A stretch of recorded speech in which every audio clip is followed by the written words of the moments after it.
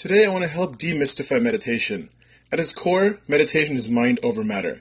And I want to do this by telling you the science behind what happens when your brain thinks of something and how you have a physiological response towards that thought, and how meditation can decouple the actions that your brain tells your body to do with every thought.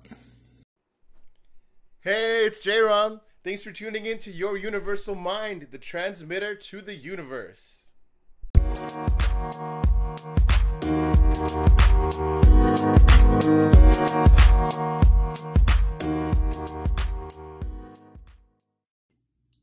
So let's get into it. Meditation has been helping me the older I get because instead of me going out and trying to party and figure out ways to deal with my emotions, I'm able to figure out a way where I can be at terms with the way that I feel. And what ends up happening is that a lot of times we form habits that we are unaware of. Day in and day out, we take actions and we have thoughts that are coupled to that actions that trigger a certain physiological response. And we a lot of times aren't aware of what happens until we take a break, or maybe we go on vacation, or we just do something where we break that pattern.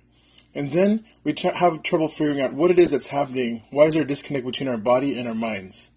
And that is where meditation comes in. It helps you bridge the gap between what you're doing and what you think you should be doing.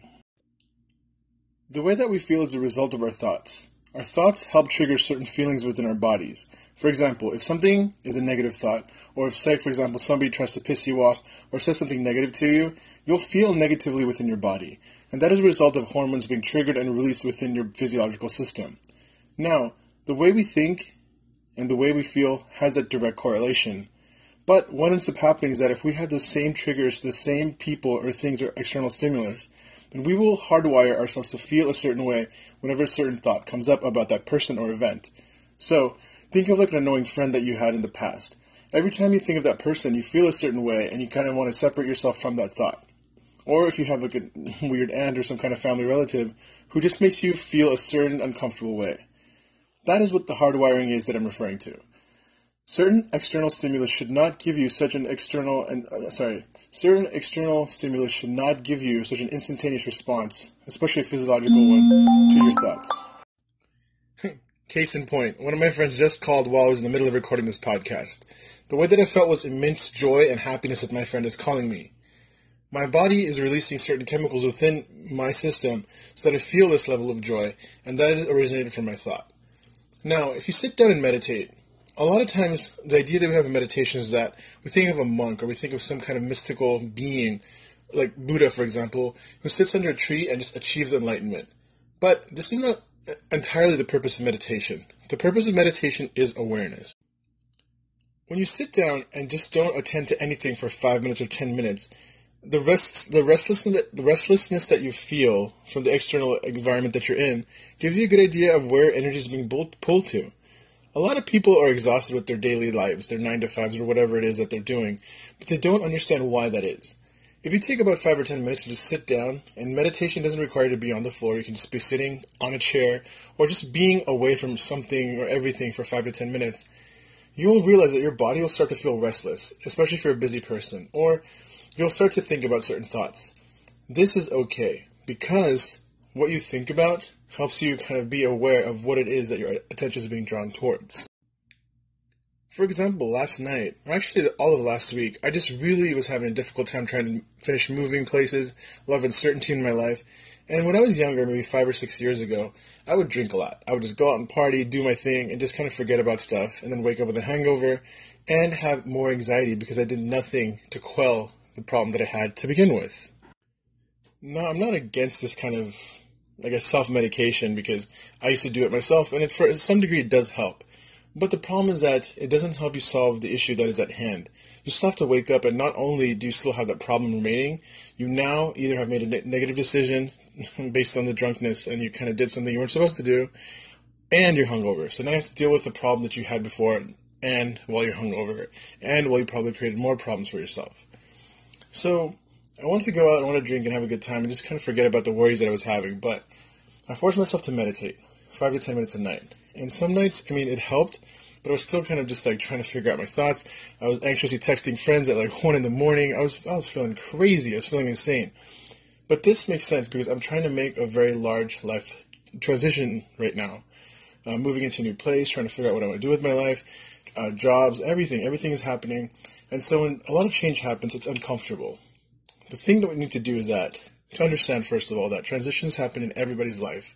How we deal with these transitions allow us to either get to the next level or stay at the same level that we are until we learn our lessons.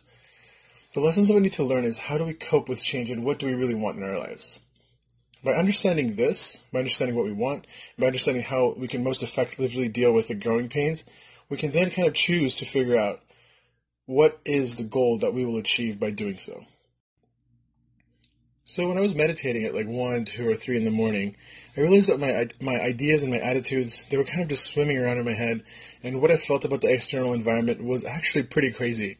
I mean, I had my phone sitting in front of me, and how many times I wanted to reach over to the phone to text somebody or to do something helped me realize that I have some kind of dopamine addiction. Like, I really want that attention. I really want to text somebody and let them know how I feel.